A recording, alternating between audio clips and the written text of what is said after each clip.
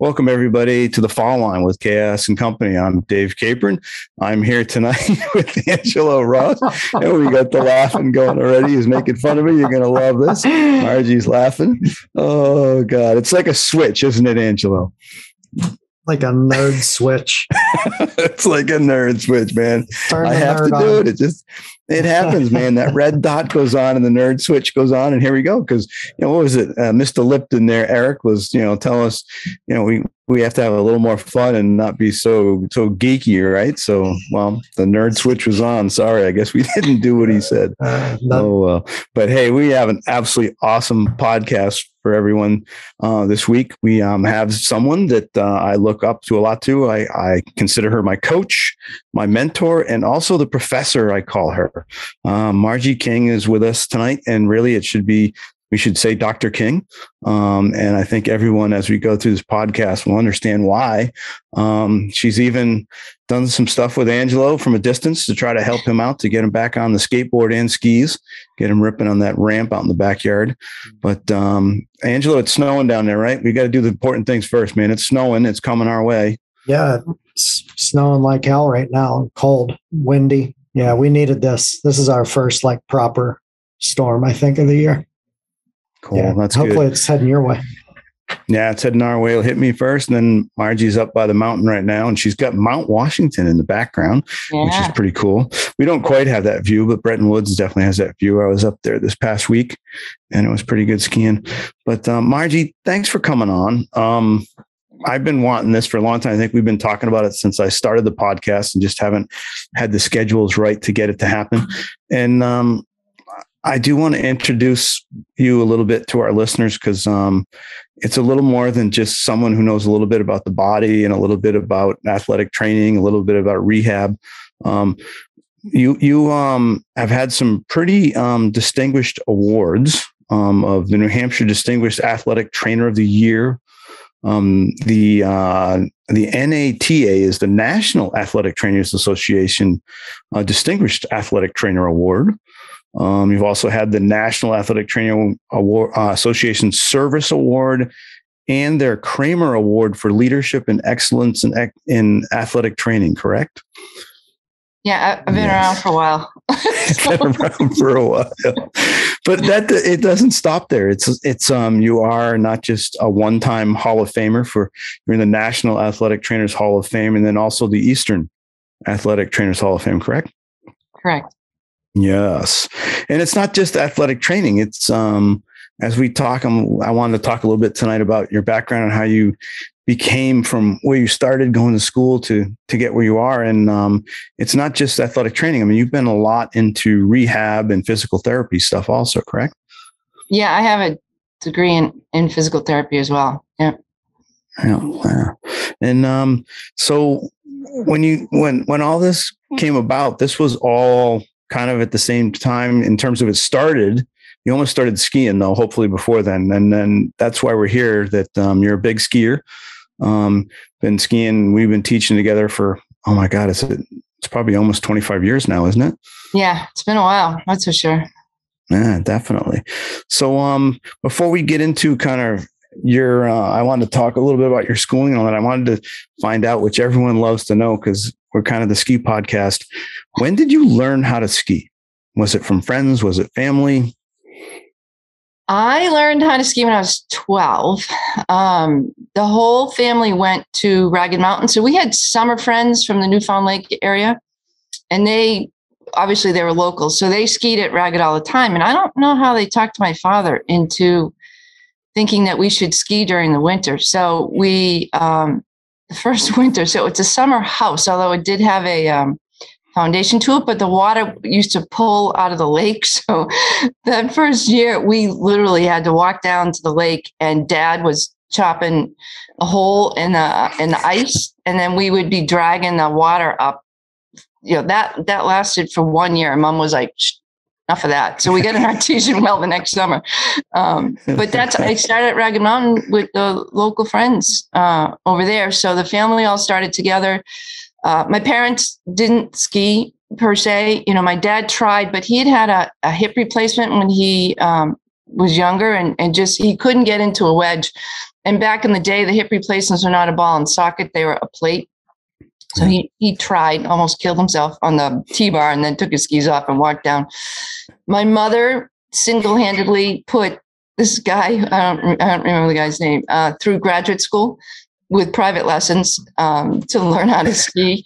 And she went up to the top of Ragged once. I had already left for college. So it took a while.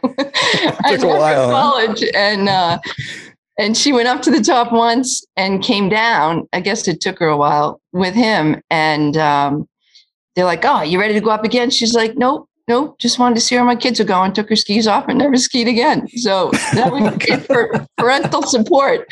So we were kind of on our own, but there were so many parents of the kids that we were hanging with that it was no big deal. Plus Ragged, I don't know if you guys, Angelo, you probably haven't been over there, but it's this cute little mountain. It has a second peak to it right now, but at the time there was one way up and one way down. So, Dad could stand at the bottom of the mountain, and you knew the lifties, so they knew when we went up because it was a little rat pack of kids, and so it's not like you could lose us. And then we're on the hill, and everybody else's parents were on the hill too, so it was really safe.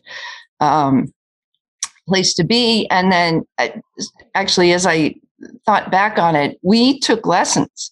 So Dad would buy a book of lesson tickets.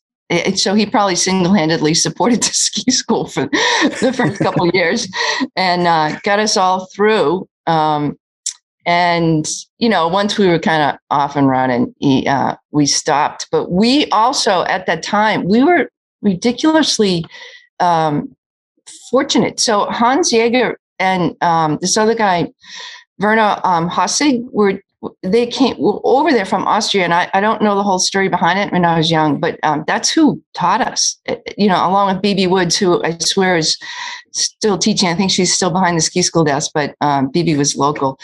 But we had great training and started off with lessons from the get-go. So that's awesome. Yeah. Did you enjoy the lessons? Yeah. I felt safer. Well, no, I just felt safer being with those guys. Well, my other option was to ski with my brothers. So I was much safer taking lessons from those guys than skiing with my three brothers and their friends, of which, none of them had sisters. So I was I kind of enjoyed my lessons, to be honest with you. Anytime you didn't have to hang with the bros, man. I don't want to hang with those brothers. Oh, man. So that now, as you, that was pretty much through all the years of, in grade school, right? Grade school and through high school was kind of the Ragged Mountain ski thing, right? Yeah. Yeah. That's kind of cool. Cause then in college, it kind of waned a little bit, but, I know that because we've chatted about that over a few beers, but, basketball was really your sport. Yes. I mean, it's what you really were doing. So you had the ski thing going on through the schools and on the weekends and all that, but, basketball was your gig. Yeah, well, and I kind of got away with it in high school because that was back in the day where they actually let you play more than one sport, and the games were during the week, and so you could go skiing with your family and no one would be upset with you. But I got to college and you couldn't, so I just skied for quite a while. Like once I got to college, up until when I was about 30, I skied once a year every year. So I didn't want to stop skiing, like if you wait for a couple of years and then you get afraid to go back on the hill, then I didn't want that to happen. So I just skied once a year every year usually during spring break. And Loon Mountain was close enough at that time. So Ragged didn't have a lot of snowmaking, so it would have been melted down by then. But I could go up to Loon. And so I kind of just kept my toe in the water until I was 30. And then. Because the ski teaching gig really didn't come in till kind of almost out of school, right? Oh, no. I should say not grad school in that, because we have a lot that went to your bachelor's. Oh, no, it was after I had. So actually, it's Getting into ski teaching was is a really funny story. I had 3 degrees by the time I started my. That's what I thought. Yeah. Career. I had my baccalaureate from UNH. I had done a master's in exercise science, which was awesome at UMass. And then I had gone back for a second baccalaureate in PT. And I was just finishing that up, and I was kind of bummed. I was expecting it to be that physical therapy degree to be a little bit more exciting than it was, but I had come off of such a great master's degree at UMass that it was hard to match it. So anyways, I already had 2 degrees. I was able to transfer a lot of credits in. So I finished in December with that PT degree. And I just needed a break from everything.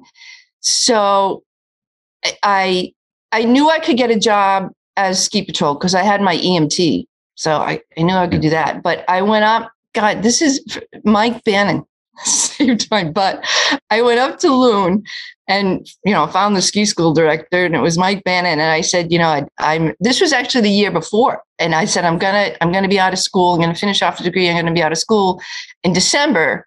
Do you think I could teach skiing, that winter? Because everybody else would have been finishing their degree in the spring. So I figured I had plenty of time to look for a job. I had to take the board exam, and I was going to have plenty of time to study because, of course, the lifts closed at 4. So I figured I could go home, study 2 or 3 hours, take the exam in February, and I'd be good to go. So Mike said, sure, we'll take you.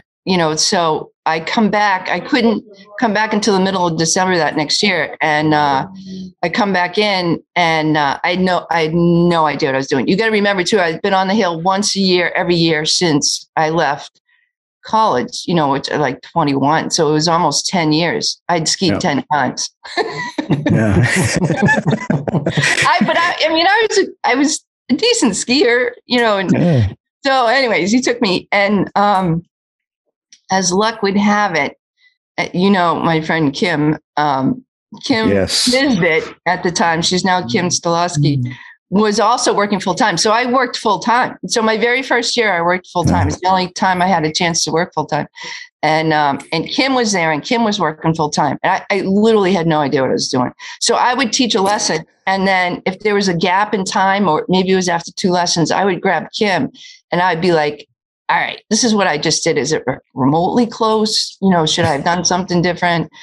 And then gratefully on the weekends, we had a ton of level 3s. And when those guys were on the mountain, they were more than happy to work with you. So once I got to know them, and, I got some feedback, I was, by mid-season, I was okay. But it was the beginning that was a little sketchy.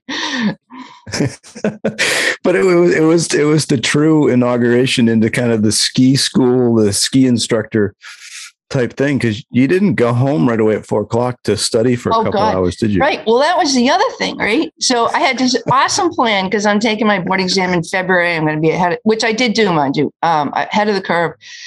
But like when I take a test, I know I'm going to pass it.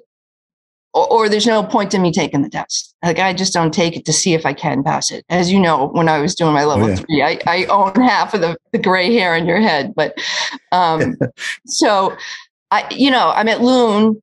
There's only one way off the mountain, that bridge. And so you finish up and you can't get off the hill. So I'm with Kim, which I know people don't know her, but to know her is to love her. And so the solution, of course, is to go to the bar and wait for the traffic to settle. So we waited until the Angelo's loving this. Empty. It's really what happened. So, but so I tried to study. It just didn't really work with Kim being around. So we got to the point where the bartender loved us because we had this little entourage that came with us, and he could see us from the East Side Ski School. This is way back at Loon. And the bar was the Bunyan Room. He could see us leave the ski school house. So, and of course, the bar would be packed. So we'd make our way up. And there was a sign on the side of the bar that said no service, on the side of the bar. And so behind the sign, there'd be 2 beers. And so me and Kim would go up, and then we just slide our hand around, grab the beer. And everybody's like, how'd you get served so fast? It's like, well, plan ahead. It's like, it was silly. It was silly. You shouldn't have had that much fun or a 3 or 4 month time period. It was just, and we should, so that was my introduction to. And Kim, has done some pretty big things since then too. I mean, in the education world, she's gone on. I wonder how the 2 of us even made it, but yeah, and she has her doctorate. She's got a level 3. So she got a level 3 before me. I got my doctorate before her. So I finished my level 3, and she looks at me and she goes, "This means I have to get my doctorate." And I'm like, "Yep." So yeah. So that all the way back from full-time ski instructors to the doctorates is pretty cool. Both Dr. King and Kim. Dr. Stolowski. Yeah. Dr. Stolowski. And she dragged me to my first PSIA clinic, which I hated.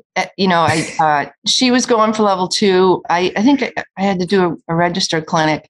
I didn't like the guy. I don't even remember who he was. I was bored to death because our level 3s were so good. We did so much training at Loon. And actually, speaking of Loon, right? So we had our level 3s, but we had Chip Loring was there. We had Jeb was there. Peter Weber was there. Kathy Brennan came in at the tail end as I was leaving. It's like, oh, geez. And Lisa Harrington Siegel, I think I remember telling you that Kim and I were Lisa's training ground for her level 3. She would try stuff out on us to see if it would work before she took her level 3. I mean, we just had fabulous people at Loon. So it was hard not to learn. It was hard not to like it. So. Oh, that's so funny. Yeah. But it's neat how you go back to those times and then how much fun we had when we first started out and teaching in the trenches every day. So Angelo feels like he's still there because he just started. He's a part-timer. Or running a lift. He's running a lift. Oh man. But I do, Marge, before we get into kind of the big thing, I wanted to talk about some things folks can do to stay in shape during the season. But I wanted folks to kind of know there's some cool ways you went from what you were started to study at UNH when you started to go for your bachelor's. It was in medical technology, which doesn't surprise me in terms of your technical thought process and cognitive thought process. But that changed.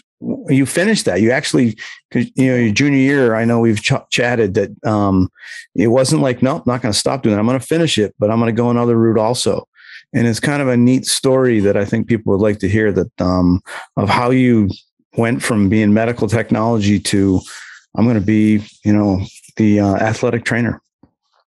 Oh, well, it was no brilliance on my part. That was a phone call home to mom and dad. Actually, it was my senior year, right? So this has got to be a parent's nightmare. The week after Thanksgiving of my senior year in college, I call home and it's like, I don't think I want medical technology. I'm like eyeball deep into the degree. I'm like months away from graduating. And so my mother's the one to pick up the phone. My dad was kind of hard of hearing. And so she goes, "Let me get your father." I'm like, "Oh God, here we go." So, so dad gets on the phone. He goes, "So what's up?" I said, "Dad, I think I want to change over. I think I like to do athletic training," which nobody even knew what athletic training was at that point in time. And it wasn't even a degree. Like you had to take certain courses and have a baccalaureate in a related field in order to sit for that board exam. So, God, he was so calm when I look back on it. He goes, "So are you having trouble in school?" No. Like I carried ABs since high school, and to get into medical technology your last year. So at the end of your junior year, you had to have a particular GPA and, you had to get accepted into your senior year. So it's not like it's having trouble academically. Then he goes, "Do you think you could finish the degree?" I'm like, "Yeah, I only have a couple months." And I'm sure he's sitting there like, "Yeah, no kidding." And he goes, "Do you think you could take the board exam?" I'm like, "Sure, I can take the board exam." He goes, "All right, if you finish the degree and take the board exam, you can go back to UNH for a year. and take the other courses. I had some other courses I had to take to finish off so I could sit for another board exam in athletic training. And that's what I did. And what precipitated that change? Like, what was it that, like, okay, I'm going to make that change? I know the story. Yeah. And there was a particular person. I mean, can you let people know and discuss that story? I think it's really neat as to how that happened. Yeah. Well, it revolves around basketball. So I was not starting my sophomore year, and I had started all the way through high school. So it was just, I was on, like, sometimes started, sometimes didn't. Not a real good bench person, right? So I wanted to play basketball during the summer, and I had an ankle problem since high school.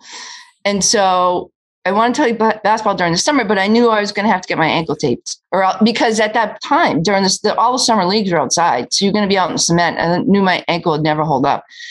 And, oh, by the way, we're talking back in the day, there weren't any women's leagues. I was going to be playing pickup with the guys out on the playground during the summer. So I had to have my ankle taped. So, and there was no athletic training coverage for women at that time either. So I couldn't go to the women's athletic trainer because they didn't exist.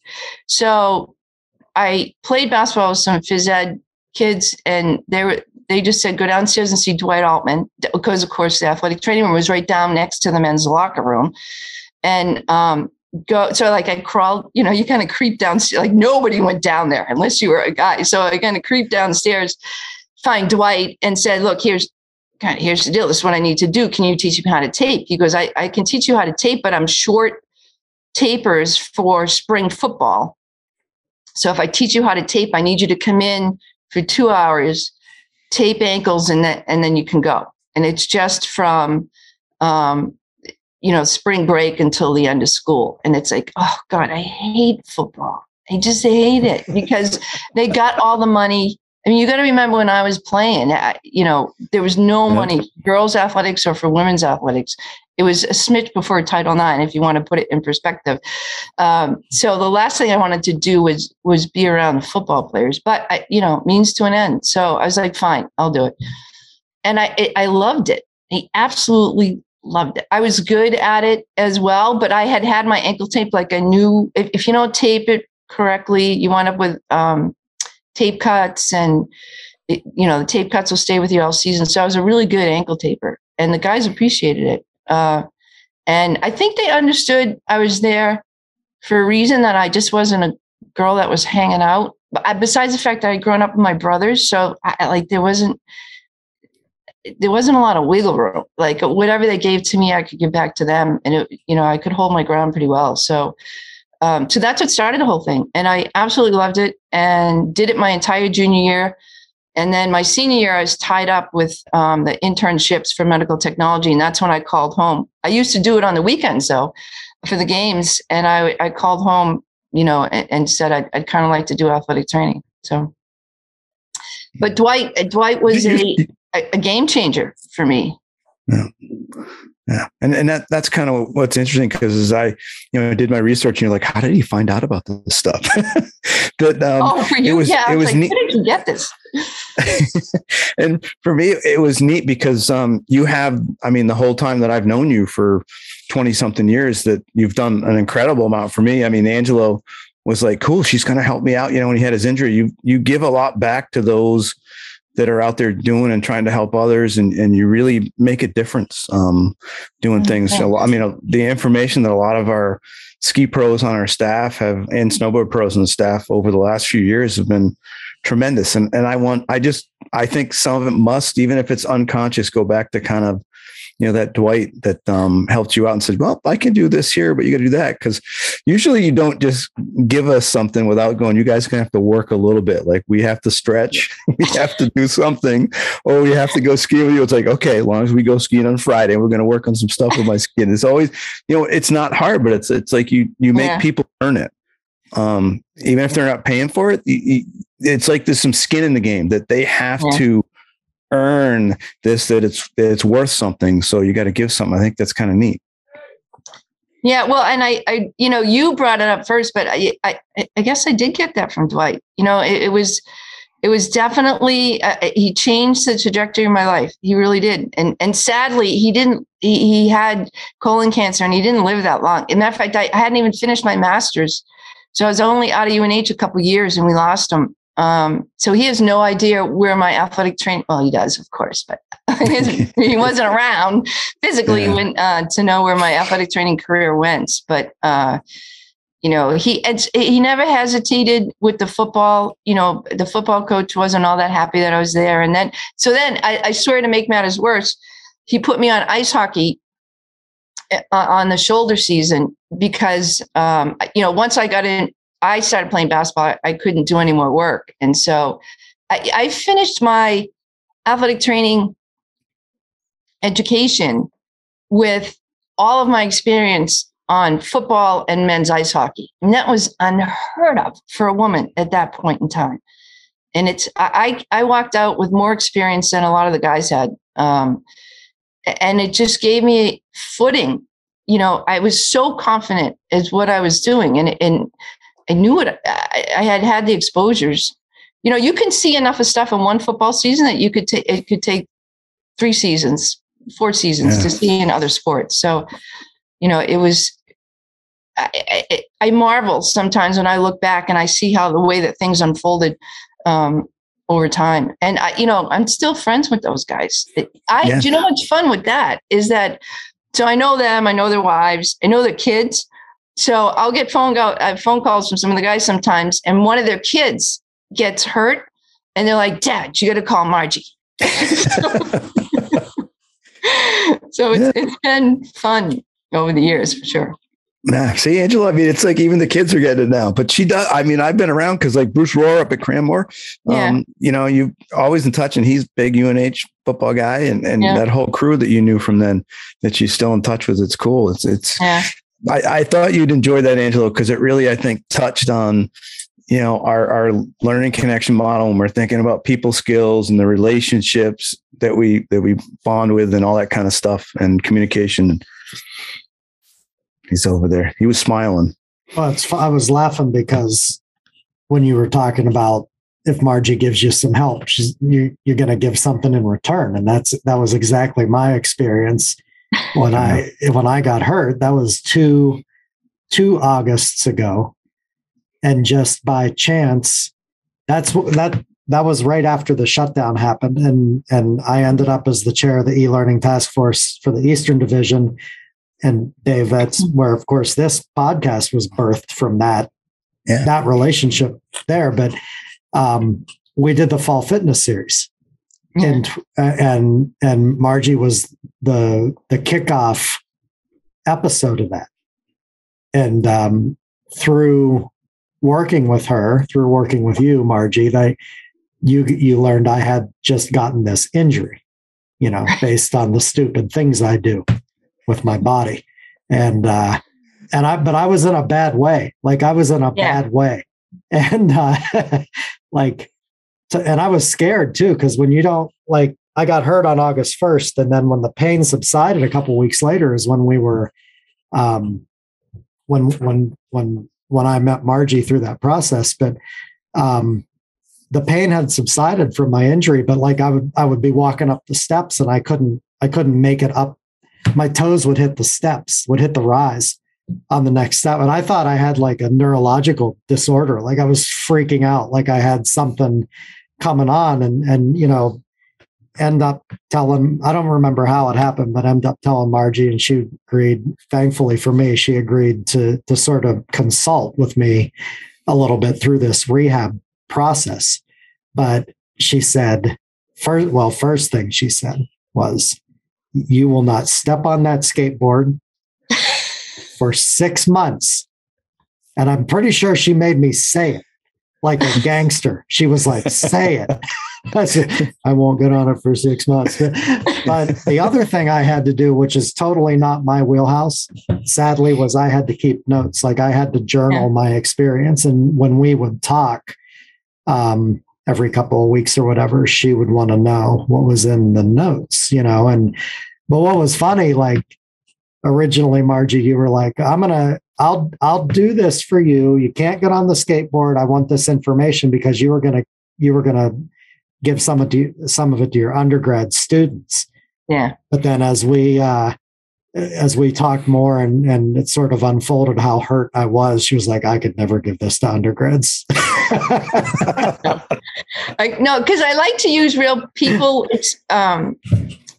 cases with the students. And actually I was teaching graduate students. It's like, I couldn't even unroll it to them. It's like, I'm not going to do this to them. This is way too complicated.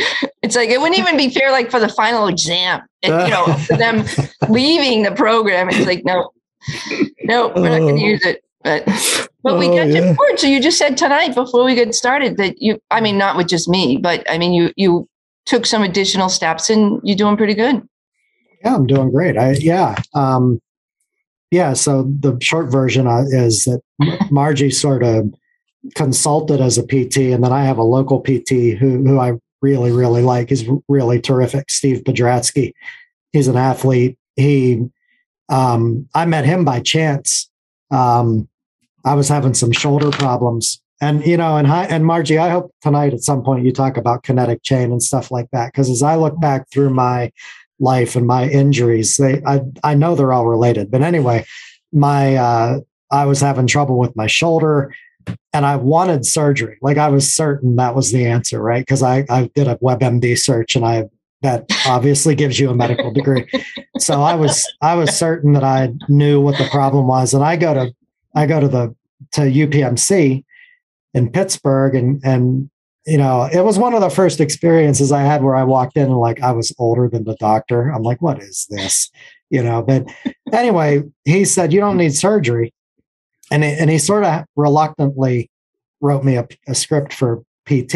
And I'm like, I'm not doing this. And I got home and my wife was like, you're doing it. So I kind of did one of these numbers and just sort of put my finger on the phone book and picked this guy, Steve Podratsky, who turned out to be terrific. So he got my shoulder up and running. And then he, about 2 years later, I blew my right ACL out and he rehabbed me after that surgery. So when I hurt my back 2 years ago, Margie plus Steve Podratsky plus Missy Murtha, my acupuncturist, who I'm such a big fan of that. Leanne Beatty was my massage therapist. And I just kind of had this army of this team, but yeah, at the beginning of the call, I hadn't seen Margie for a while. We haven't talked for a while, but all of that stuff, plus my new personal trainer, Adam Brown, just figured out what was wrong. And it was like, I don't know, it was illuminating because it's like, I play hurt a lot. I didn't realize how hurt I was playing until a conversation with Margie. She's like, scale 1 to 10, how much pain do you have today? And I'm like, I don't remember. It was like 6 or whatever. And she said, do you know what normal is? I said, I don't know, like 2. And she's like, no, normal is no pain. And I'm like, well, she does that to us. She asks a question she knows we won't answer right. She just knows that we're going to screw it up. And it just, it rubs it right in the face to go, okay, I got to shut up now. She knows more than I do. Just tell me what I should think. But I've never had no pain. And she's said that if you get with the right people and do the right thing, you can be pain free. And right now, like what I told Margie at the beginning of the call was, or before we got on the call, was my SI joints haven't been out for 2 months. Like I'm pain free. I'm like sleeping through the night. Like it's terrific. And I owe you a huge debt of gratitude for that, Margie, because I don't think I would have stuck with it if you hadn't humiliated me like that. I love it. I love it when that happens. Oh, man. That's what makes me happy, though. It's like, because your career would have been short-ended. You couldn't keep going like that. You just run out of body parts to hurt, and they are all connected. And so when you break enough of the connections, you can't keep going. So I'm grateful that you were willing to listen. That's what makes me happy. And then, and we're willing to add to the team, because a lot of times people they want to go in, they just get their PT and they're good to go. And, you added the acupuncture and the massage, plus the PT. So you really do you got to remember that when you are that injured, I mean, you had multiple body parts that were down, that if you're that injured, you you can't just do one thing, because so much of the body is out of whack that you really need to go after it on multiple levels.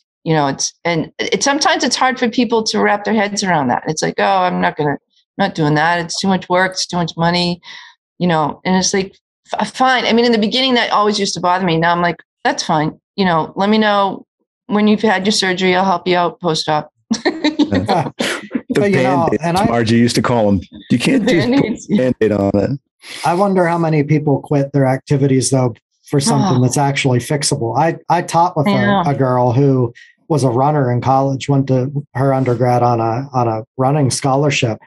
And this is, 20 or 25 years after we had graduated from our undergrad programs, but she quit running. And I said, we were talking about it, like, why don't you run anymore? And she said, her lower back just gave her too much trouble. And I'm just thinking to myself now, like hindsight, like, I bet her hip flexors are too tight and her SI joints out. But that's like fixed. It's little bit of knowledge, and then you get dangerous. But actually, you're probably right. It's fixable. It's probably fixable. But she quit running because you say, like, people don't want to, for whatever reason. I'm not judging them. Just say don't do it. Well, the other thing that was helpful for you is you found a good physical therapist. It's like, I teach in a physical therapy program, but we teach people to get back to day-to-day activity. And I really think it's my athletic training.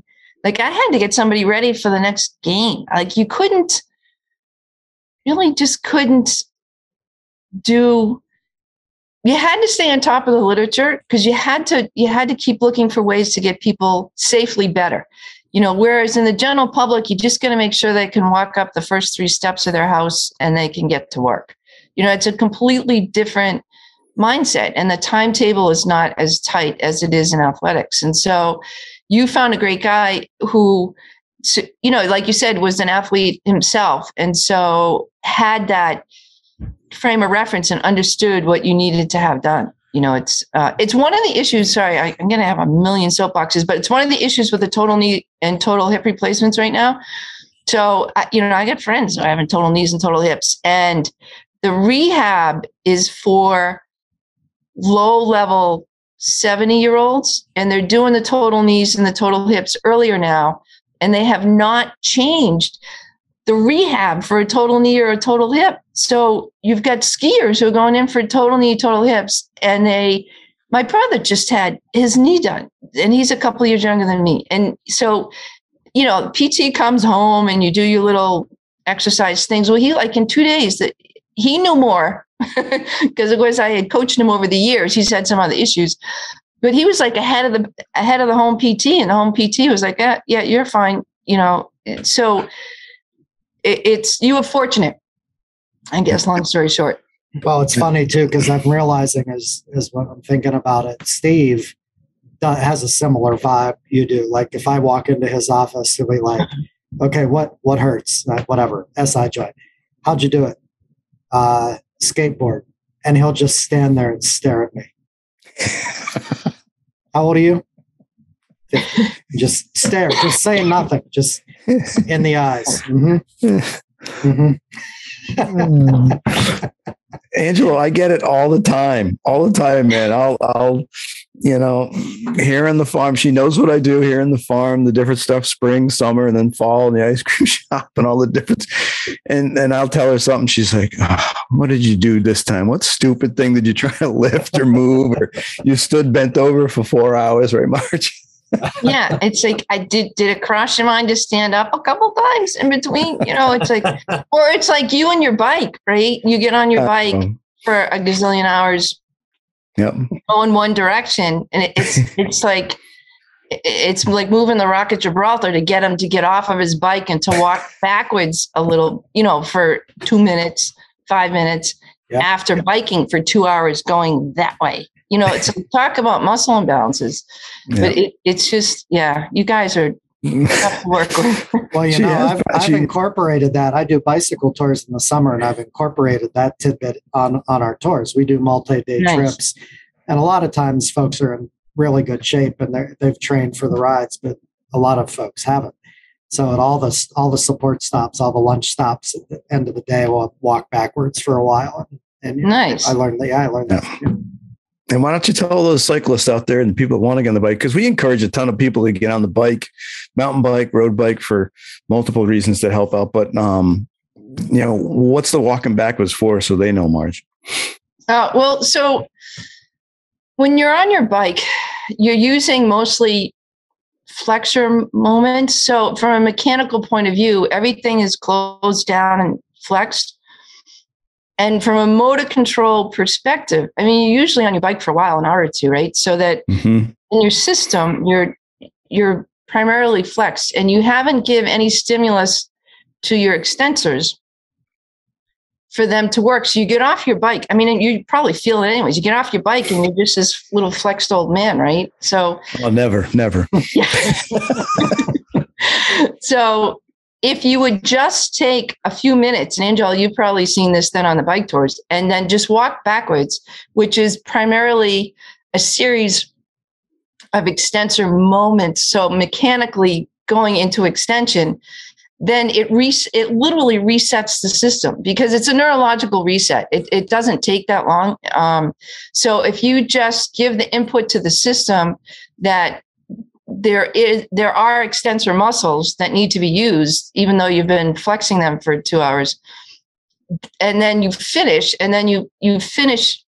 a neuromuscular basis in a more balanced presentation. And so it should help, with recovery, basically.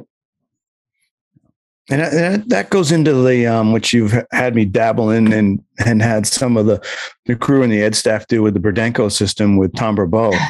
That everything we do with Tom, if we do it forward, we do it backwards. Yeah. And any movement with arms going one way, everything has to go both directions, whatever we're using when we do that with Tom. And speeds, we've got to. Yeah. He has to do things slow, medium, fast. I mean, how important are those things to make sure the body stays more balanced? Well, the Burdenko system is a beautiful system. I mean, that's a whole system in of itself. But the purpose of the Burdenko system is to provide conditioning for the body. So it's not conditioning for a particular sport, it's conditioning for the body. And so with the conditioning for the body, it asks you to move forward, backwards, right side, left side. So just like I did with the bike, right? So you got to go forward the bike. So you're doing a little bit of backwards after you finish off the bike. The same thing with Burdenko. All of your conditioning is forward, backwards, right side, left side, and then coordination things as well. So it is a wonderful system, and it's on land as well as in water. So it works really well. Yeah, I love it when we go in the water with Tom, because when I brought the crew over the few times we did, every time I warn them, because after I went the first time, I figured it out that we're not in the shape Tom's in. I don't care the difference in age. And I started doing that. I think the first time you had me over there was, oh my God, it must be at least 15 years ago. Yeah. So I was a lot younger. And, I'm going, oh, this will be easy. And we're in the gym and doing all this stuff with them. And you don't think anything of it. We're doing the stuff in the gym. It feels pretty good. I got to take Angelo and let him do this. And then he puts us in the water. Yeah. Well, you can't cheat in the water. You can cheat the reps and everything in the gym. So I tell everybody to go easy in the gym, because when he put us in the water with the floaties and that stuff to do stuff, it is impossible to do the activities he wants to do. And everybody's hurting. Like even Sue Kramer, she'll probably kill me for saying this, but Sue Kramer, who's probably the most in shape for that stuff and way better in shape in all the parts of skiing than I am. But I mean, she is very much the way she works out and her knowledge base. And she was sore 2 days later, like everybody else. It was hard to walk. Well, it's a wonderful program. It's very comprehensive, and Tom is very good at it. He learned from Igor Burdenko, and it's fascinating when you start thinking about your own workout programs. And it doesn't have to be a full-on Burdenko program, but if you start thinking about what you're doing and how much you're doing in one direction, and just even something like lunges, when you go into, like the lunges aren't even step forward lunges, they're walking lunges, so that you've got to be able to propel yourself forward with the lunge. But if you lunge forward, you got to lunge backwards. You ever tried doing a backwards lunge? Well, you did. Yeah, he has to. Yeah. And so with that, right, so your lunges are in that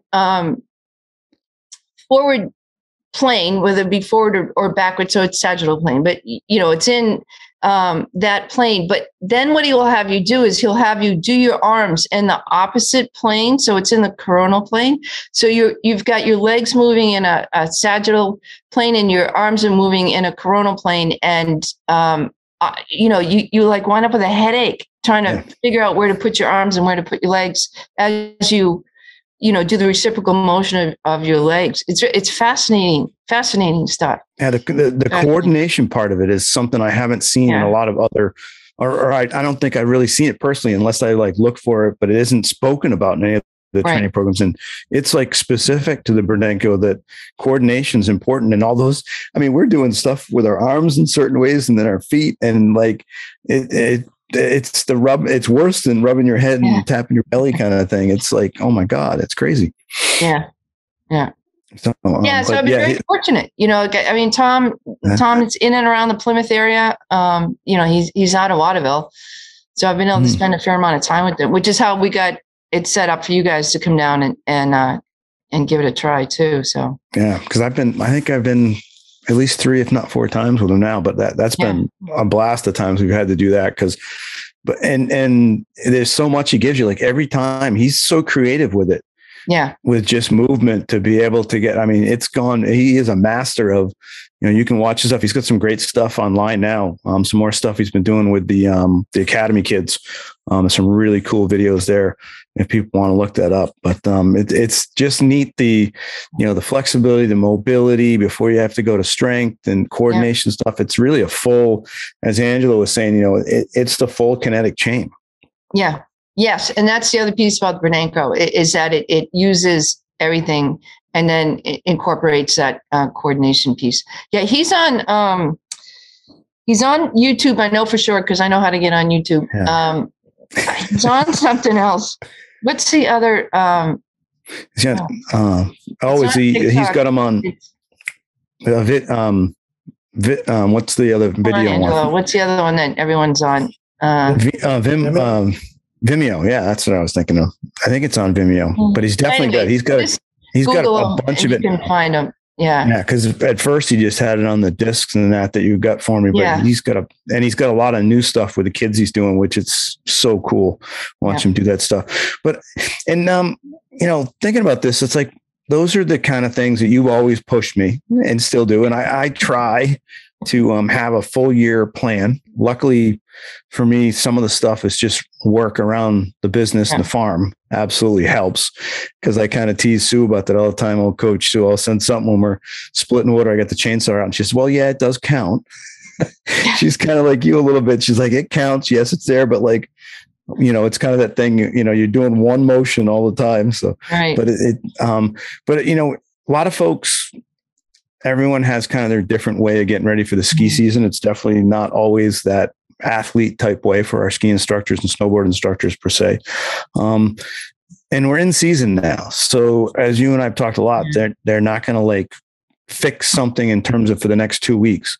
But what are some of the things that, I mean, you've coached me a lot just on maintenance. When we're in season, I'm skiing, 5-6 days a week. It's not like I'm trying to make huge gains now in the gym. Right. Or whatever I'm doing, working out, and I'm on the bike a lot less, the cardio work, on the trainer.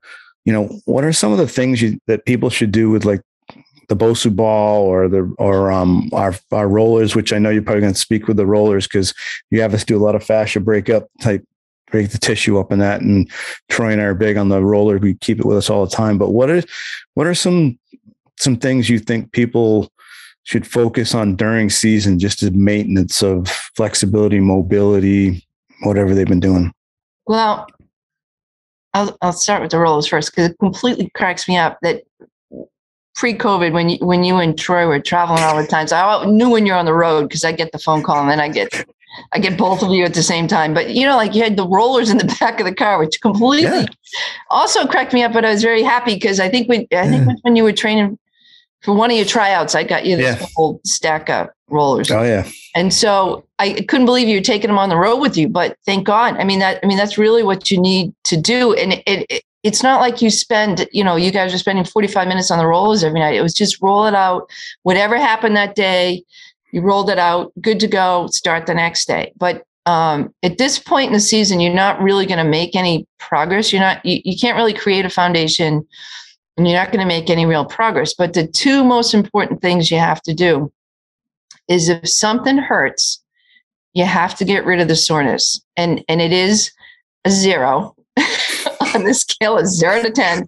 It needs to be down to a 0. So you got to ice, Epsom salt. There's another company, that MG12s, is a great company with salts and topical, and they've got some CBD stuff.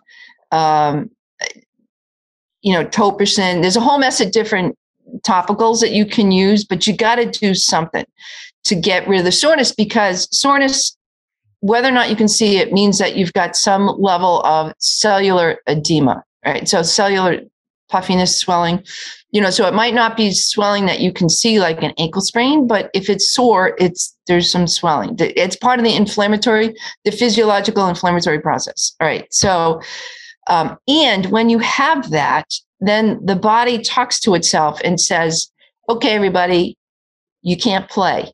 Right. So it shuts down muscle, tendons, everything in the area will not be at full tilt, because it's being told by your very own body every time there's a pain signal to not work.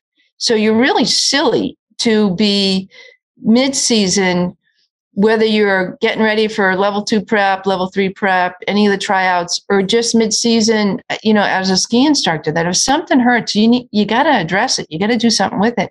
And if the topicals or your icing or the salt baths aren't enough for you, then you got to get yourself to acupuncture. You got to get yourself to massage therapy, or you might have to get yourself to PT, but take care of that.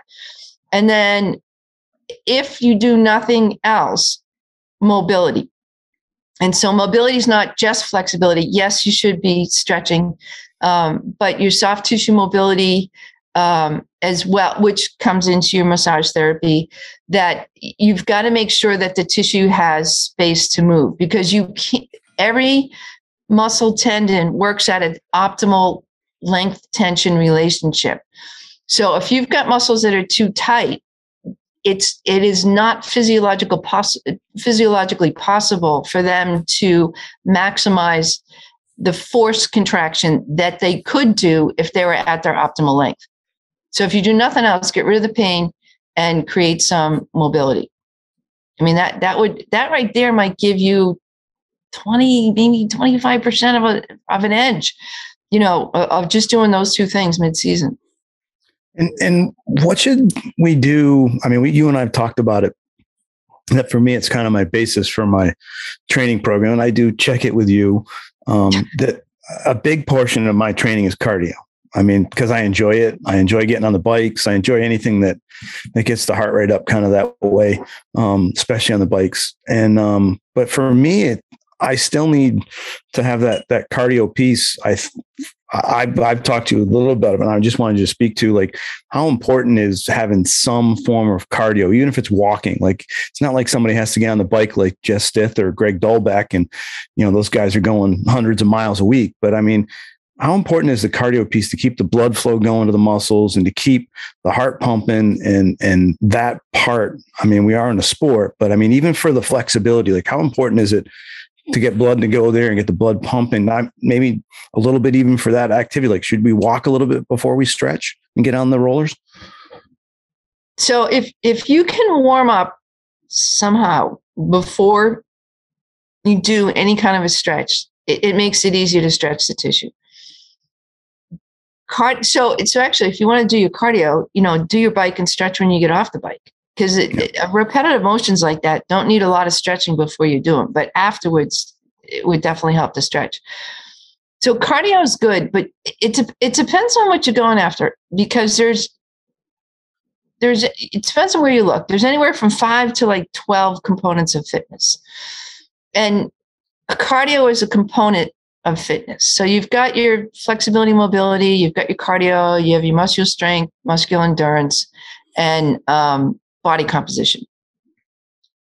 It's minimal. I mean, there's no resources that will talk about less than 5 components of fitness. There are some resources that will talk about more. So the challenge is to tap each portion of the 5 components of fitness to create your fitness level. Now, for you, and I know I give you a lot of grief about your biking, but but you're doing so much other stuff on the farm, so that you've got a lot of other movement patterns. You've got a lot of strength, you've got a lot of endurance, and that sustains your body comp. So there's other stuff that's kind of built in with the way that you're doing stuff. And some of the other people also have physical types of jobs. And so that helps. Where you get into trouble, and this isn't just with the part-timers, but mostly the part-timers, it's really hard as a part-timer to keep yourself fit because you're spending Monday through Friday pretty much at your desk. And I'll tell you, the last couple of years with Zoom have been awful. But so now how do you figure out how to work stuff in there?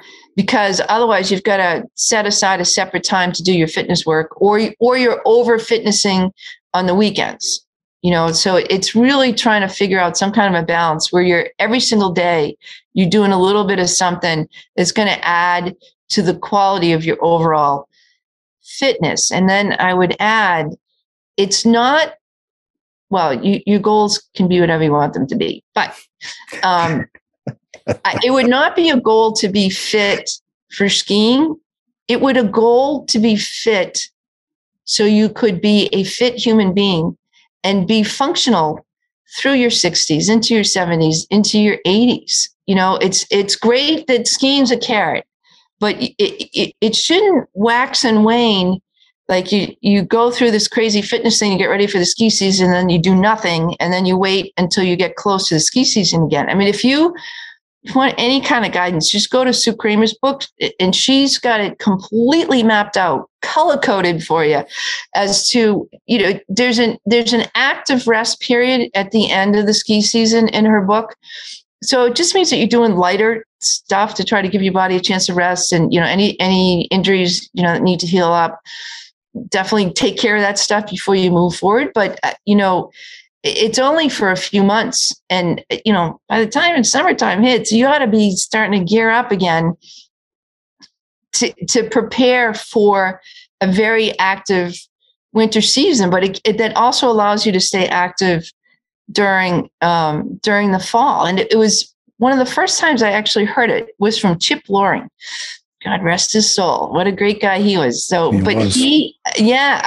was at a 4th of July party at his place in wherever it was in Winnipesaukee, and he was like, party hardy, as soon as the 2 more days, we get 2 more days left before we have to get ready for the ski season. And that was after the end of my first round of teaching full-time, and I was like, I get a job. I'm not doing this again. What are you, crazy? So but I looked at him and I was like, I never thought to think about that. I mean, but that he was right after 4th of July. That was his start date to get going for the ski season. And I was like, wow, that was pretty impressive. Yeah. He's a great coach. Yeah. Yeah. Angelo's, I can tell he's he's formulating, processing. So 0 pain. Is that what we're saying? Yeah. So the scale goes 0 to 10, right? The scale doesn't go 1 to 10. It doesn't go 2 to 10. It goes 0 to 10. So no pain means 0. And healthy tissue means 0 pain. That sounds like bullshit. Like 0 means 0. Where are you right now? What's that feel like? You mean existentially? No. Or physically? I mean, like you're poking on the tissue and it doesn't hurt. No. I don't have any pain right now. No. It's funny, Angelo. The one time, that's why I have this. Oh. The 1 year this is a training tool. Everybody's like, yes, you could eat with this, but this was sent in the mail to me to use as one of my exercise tools. But you have to tell the podcast listeners what you're holding. Oh, I'm gonna. Okay. But I was going into the fall. I'd been going through the summer, and I didn't know what it was. My feet were killing me, man. I couldn't get out. I'd get out of bed and I couldn't walk. I mean, I literally couldn't take a step. And you try to walk it off. That's not a zero. Had to work for the farm for the. No, that's not a zero. It's not a zero. It wasn't a zero, man. It was not a zero. And I'm like, it's going to go away. It's going to go away. And, everything goes away eventually, right? It goes away. So I'm going through the summer and it's getting towards end of August and it's bad. And then like you get going during the day, it's okay. And then end of the day, it's like, oh my God, it was like, couldn't walk. Yeah. So Margie, I think I called you.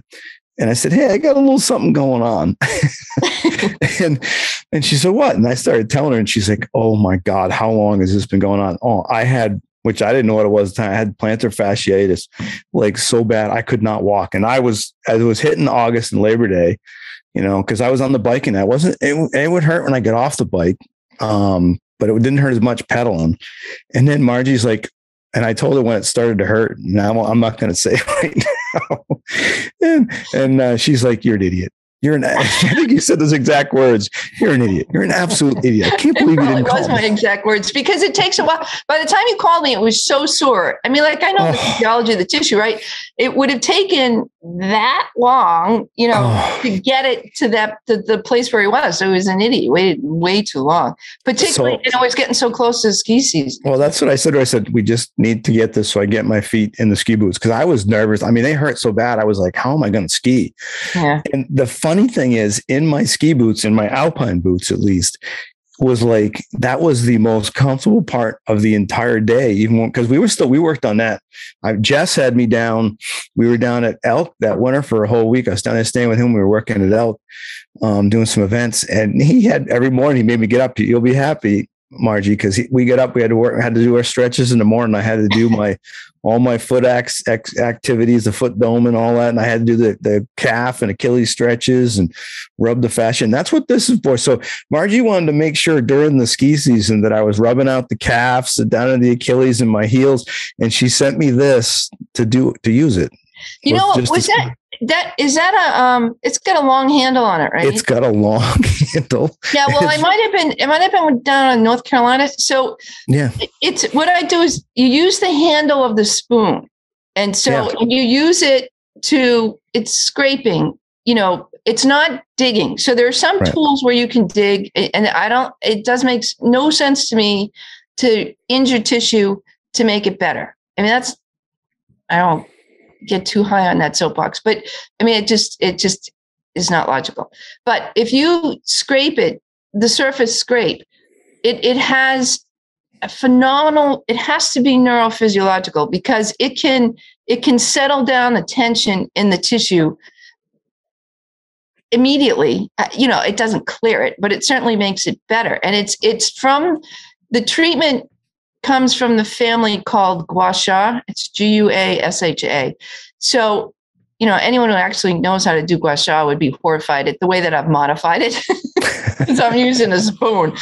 But I use the handle of the spoon. So that spoon, though, is probably an iced tea spoon.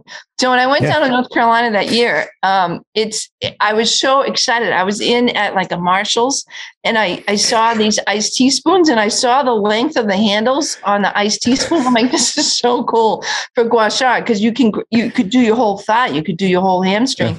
A regular like tablespoon or teaspoon is it's not too short, but it's just short. So I bought as many of them as I could. Brought them back up north. But I mean, I got the footbeds right away. I got my walk fits, and that's probably crazy. That's like the most pain I've been in for like. I mean, you said it is an injury, but not technically. I didn't do something to injure. I just overuse. Overuse and didn't stretch, but yeah. Well, right. see the tone I get right there, Angelo. It's just the tone. Yeah. And all you can do is take it.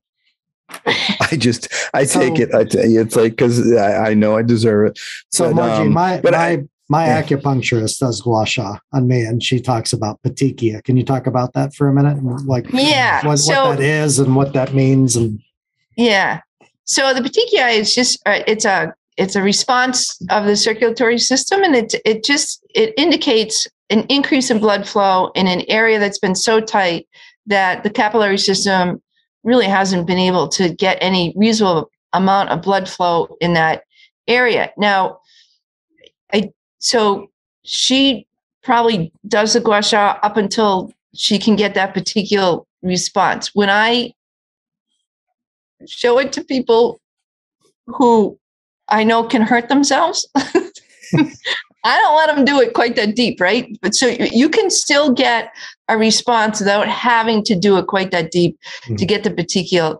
response. And that's what I'm saying. Like a real person who's trained in gua sha would probably be horrified if you didn't bring it to that level. But it fascinates me on a neurophysiological basis that you can still get a relaxation of that tissue with that gentle level of input into the system. It's absolutely fascinating. But when you can go deeper with a petechia for sure, and it's in the same family as cupping.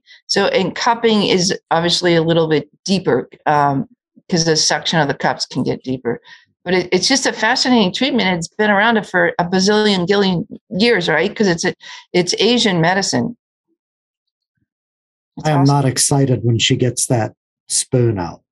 Yeah. So, but she does it deep, like you can do a little more superficial to yourself. Actually, you know what?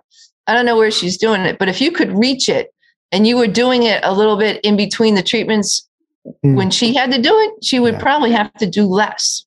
It's typically on my neck, but I do mine every night before I go to bed. Yeah. I'm on the computer so much, and so I'll gua sha my own neck every night before I go to bed. Well, it's got to beat the hell out of her doing it, because full disclosure. So it's not a zero. It's not a zero when she does it, huh? No, it's not a zero when she would do it. No, and she'd probably be horrified. I weep a little bit when she does it. Well, if it's done appropriately by someone who's well trained, this is kind of a gua sha hack, but it's effective. It's I've shown a lot of people how to do it. I've had students when we had to first go to they were on clinicals and had to go to telemedicine, and they were showing their patients through telemedicine how to do it at home. I mean, it can be. Again, it's fascinating as to how effective this can be without having to go as deep as she goes. And I think you should have training in it if you're going as deep as she goes. I mean, this is fairly superficial. It's hard to hurt yourself, but it can still be effective. So, anyways. Well, and she does cupping too, and I'm sure I get benefit from it. You can feel it. It feels like I feel like I recover faster. Yeah. Well, it's opened up the circulatory system on a microcirculation level. Because it's not that it's so compressed, or else your foot would be cold or your hand would be cold. But it's amazing how much our bodies take before they cry uncle, and that's the problem. Is that we don't listen until you hear your body say uncle. And even at that, you're like, did you say something? And then you just kind of ignore it until such time you really have an issue. But that's this whole maintenance thing. Like if you had a system in place every day where you just did some daily checks and kept things open and running, then you wouldn't have these major catastrophes of, plantar fasciitis. You can avoid that. You idiot. I have my little spiky ball goes into the bag and travels with me. Right. And the spoon's in the bag. That's why I had to run upstairs before we got on the podcast. I forgot to bring it down because it's in the bag. And the roller goes in. Those are steadfast. I think it was the first because last year I didn't travel at all. Did everything from home. So we went to training and management seminar. Angelo, that was the first like out of the box, and I didn't have my ball with the spikes on it to roll my feet on it. Oh my God, did I miss it for 3 days, 4 days till we came home. And how long does that take? I mean, you can do that when you're doing something else at night. I do it. I just throw it. I just pull it out, and it's on the floor. So when I get back to the room, if we're on the road, and I'll roll it for 20, 30 seconds. If we're just changing quick and heading out to dinner or whatever, then I'll just even that amount. And then I'll get back when we do get back to the room, or like when I'm here at home, I just sit in front of the TV rolling on each foot. And at home, I got 2 of them. So I just do both feet at the same time. Yeah. Try to get it all done quick.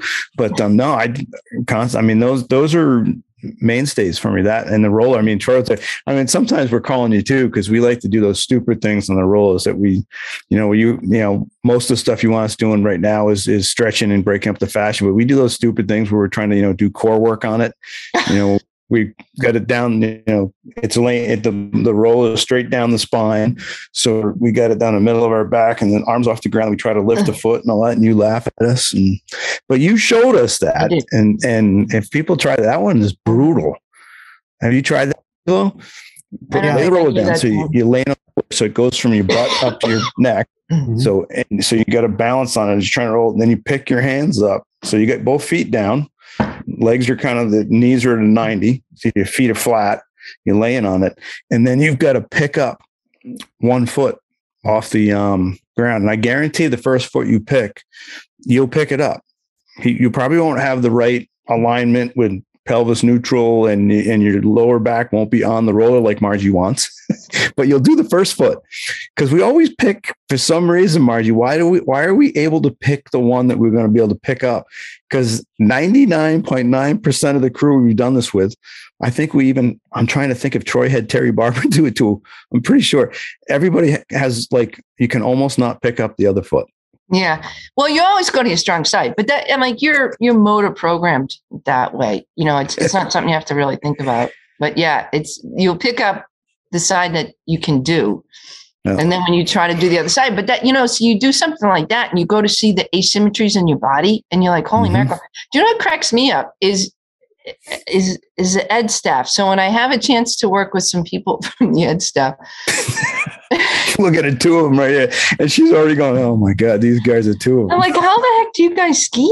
It's like sometimes I look at them because we've done some off-hill stuff and you're all good skiers. And I was like, holy mackerel, like it's just the asymmetries that get picked up that would be in your best interest to address, because at some point in time, the asymmetry is that you are able to compensate for right now is going to go beyond the compensation and something breaks, and again, that's that maintenance stuff. So if you guys play on the roller, I'm happy with that, because because then you see that you're asymmetrical in your motor pattern, and that like the next step, hopefully you do something about it. But they turned it into a drinking game was the next step.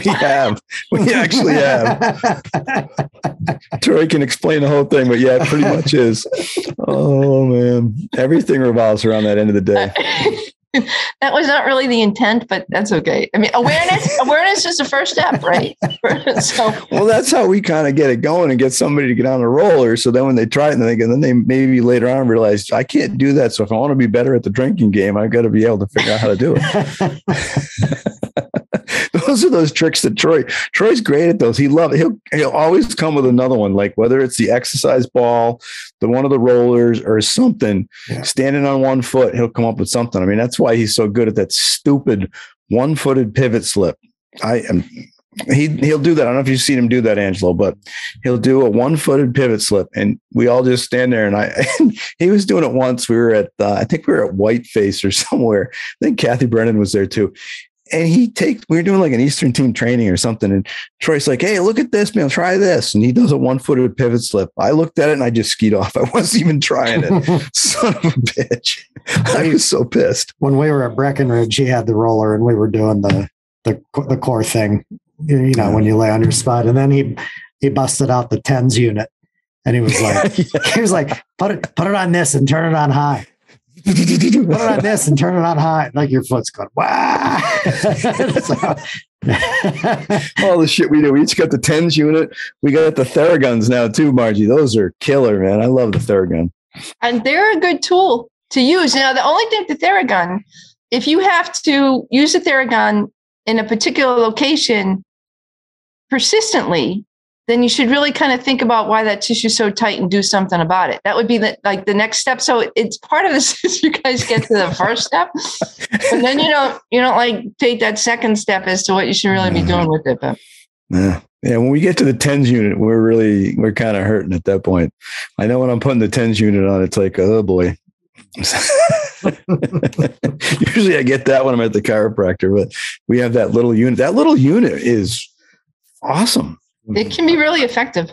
Yeah. I mean, it's pretty cool. Kathy Leahy got that for Troy and I. We were over at Wyndham, man. That was awesome gift. I was rubbing my elbow or something. My elbow was killing me for some reason, which I didn't get fixed. But the TENS unit seemed to fix it great, Marge. Well, right. The TENS unit broke the pain pattern. It didn't it would be nice to know what the causative agent was as to why it got sore, or why you didn't ice it when it first started getting sore, or why you didn't use your little gua sha tool on it when it first started getting sore. I was. Oh, were you? Okay. I was going to try to use my thumb. They were in the bar and he overexerted his elbow doing 12-ounce curls. You got to get a straw when you feel the pain next time. Get a straw. Don't just go two-handed. Yep. Oh man. Well, boy, here's one for you, Margie. There's some. I mean, everyone's starting to gear up. It's mid-January here, going through Martin Luther King weekend here, and people are getting ready for exams, getting ready for their ski exams for level 2 and 3, especially. We've got some big tryouts coming out for the ed staff early March for the ACE team, the Advanced Children's Educator, and we also have for the development team and for our East examiner training squad. I'm hoping they're listening so that they realize it's like maybe not time to like kill it in the gym 4 days a week. Right. Right. I mean, and what's some advice there going for those things? I mean, we've told them already. I think it's kind of reinforcement a little bit, but would you go beyond just, really focus on the flexibility in that?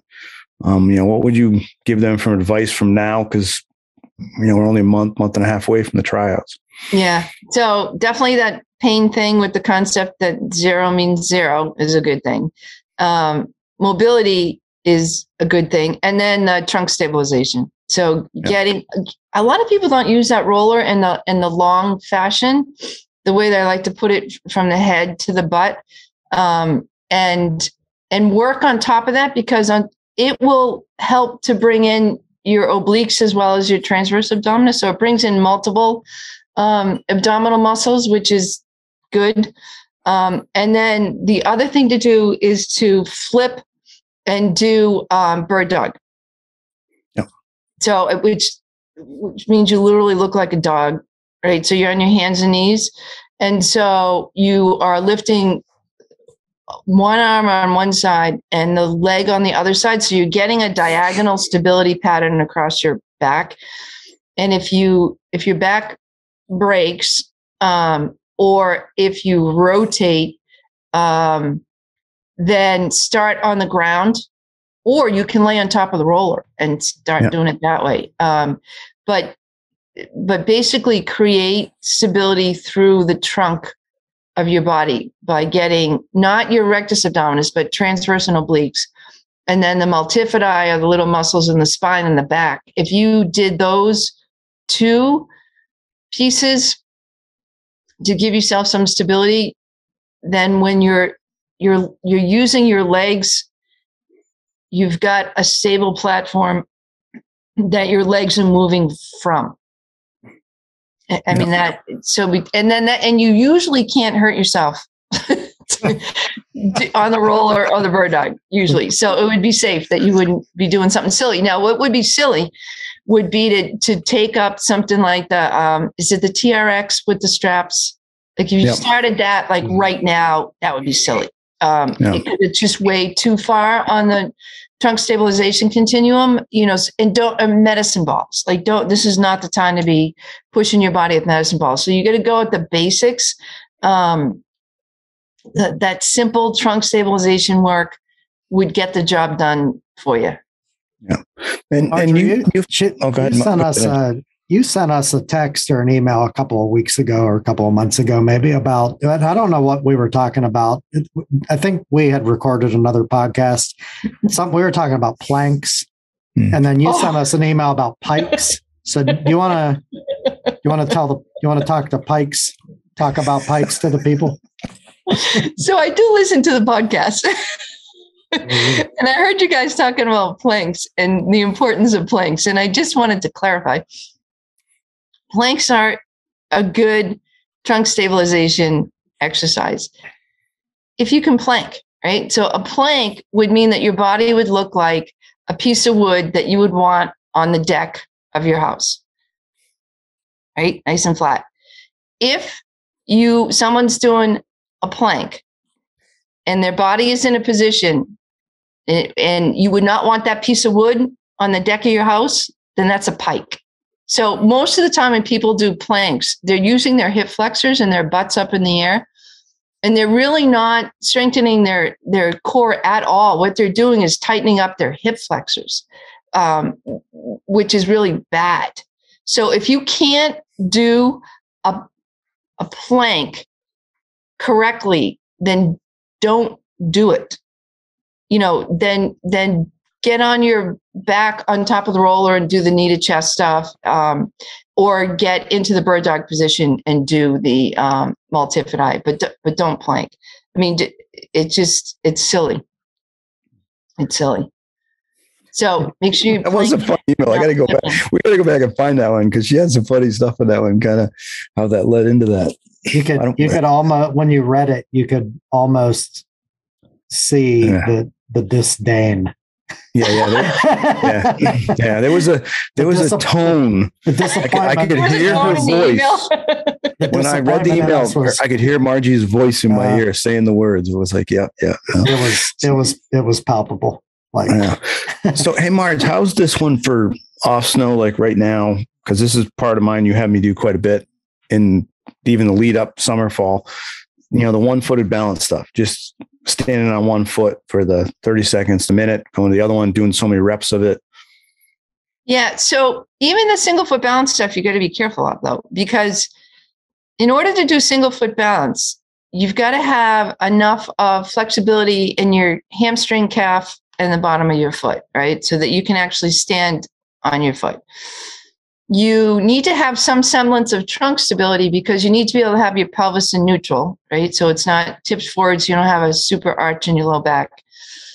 And then if you have the flexibility in that lower leg shank and you have the positioning of the trunk, then you can use all those muscles to balance over the foot. And then when you balance over the foot, you want to make sure you're over the center of the foot. So you just pull your toes up off the ground.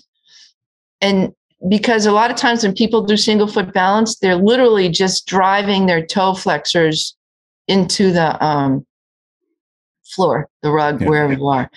And it doesn't really matter any place, but if you're trying to work balance, having really strong toe flexors are not going to get it done. So whether you're an older person walking across the street, or if you're on the hill, driving those toe flexors in to try to grab the balance is not going to get it done. You really ought to, you guys probably think I'm weird anyways, but if I'm on steeper terrain and I'm trying to figure out where I am and I'm not really where I want to be on my feet, I will flip my toes up in my boots and find my arch and get over the center of that arch, pull myself back over so I know I'm on top of my arch and I'm not using my toes to try to get the job done, because it means my body is not centered. So I can't balance. Balance is all about the body centered over the foot. It's not really just an activity in of itself. It's an outcome. So there's a series of components that go into being on the balance on that foot. Yeah. Well, so I try to coach because everyone gets into that. Well, I got to work on balance. Yeah. So for me, like even when they when I start out as for a demo per se, or even just a ski run, you've watched me enough. Every single time I start any run, I start in the fall line, unless there's some tactical reason or I'm scared that I go across the hill, which I try not to be. I start in the fall line, even if it's for half a ski length. But when I start in that half ski length, I go into skier stance. I had to move to be where I want to stand, where I want to be flexed. And to me, it's like, that's not a static. I moved to be there.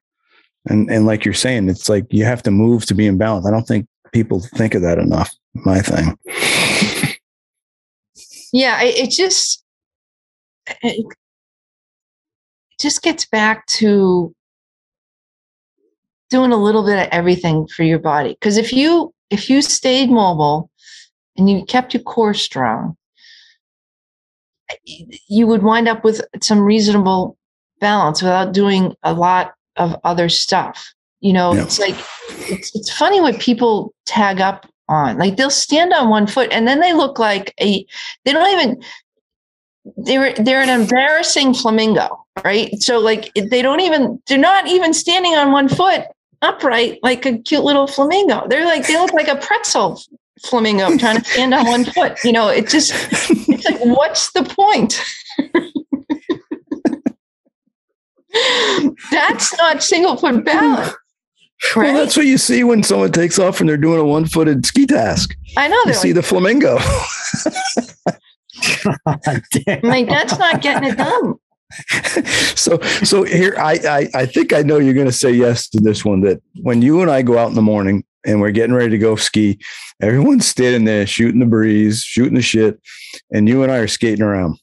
Yeah. And I mean, we're skating around, we skate, and I turn it around and I do the thing. I want to skate backwards too. So I'll be skating around forward. I'll be skating around backwards, doing figure eights.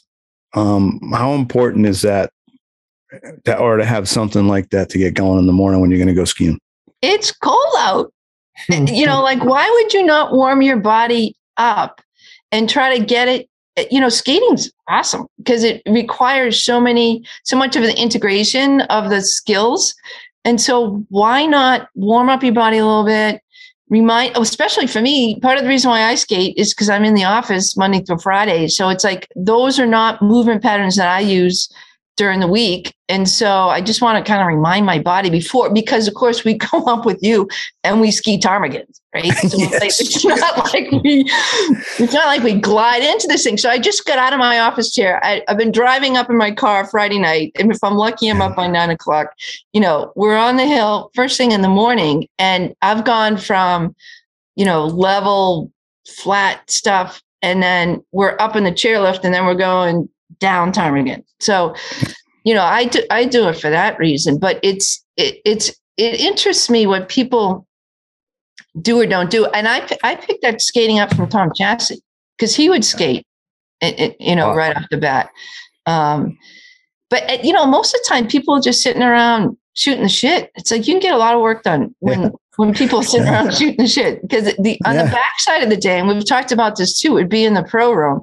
I could get a good chunk of my stretching in while everybody, get changed, ready to go. And then you're waiting for people. I could get a fair amount of stretching in before we go across the street to Matty B's. It's like, meanwhile, everyone else is just sitting around hanging out, but. Fighting about tunes on skis and who had the best fall of the day, all that stuff. But hey, we could talk forever. So Angelo, I saw you writing down. Do you have something here before we close up? And I just want to be clear on how much pain.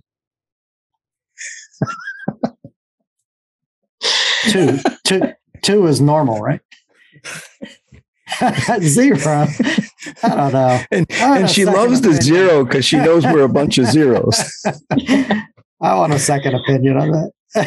Oh God! No, it's been terrific. Thanks, Margie, for guys. It's fun chatting. Yeah. It's always fun to talk with you guys. We hope to have you back. I know I would imagine we'd get some questions because a lot of people want to get in better shape, and time is always a thing, and how they can maximize their time in that. So I imagine people will, as they do whenever we have Sue on and we talk about some exercise stuff, they're always like, well, can you go more specific? Can you give me the exact 5 exercises that'll make me a level 3. And I'm still searching. So if you can find those 5 exercises to get to level 3.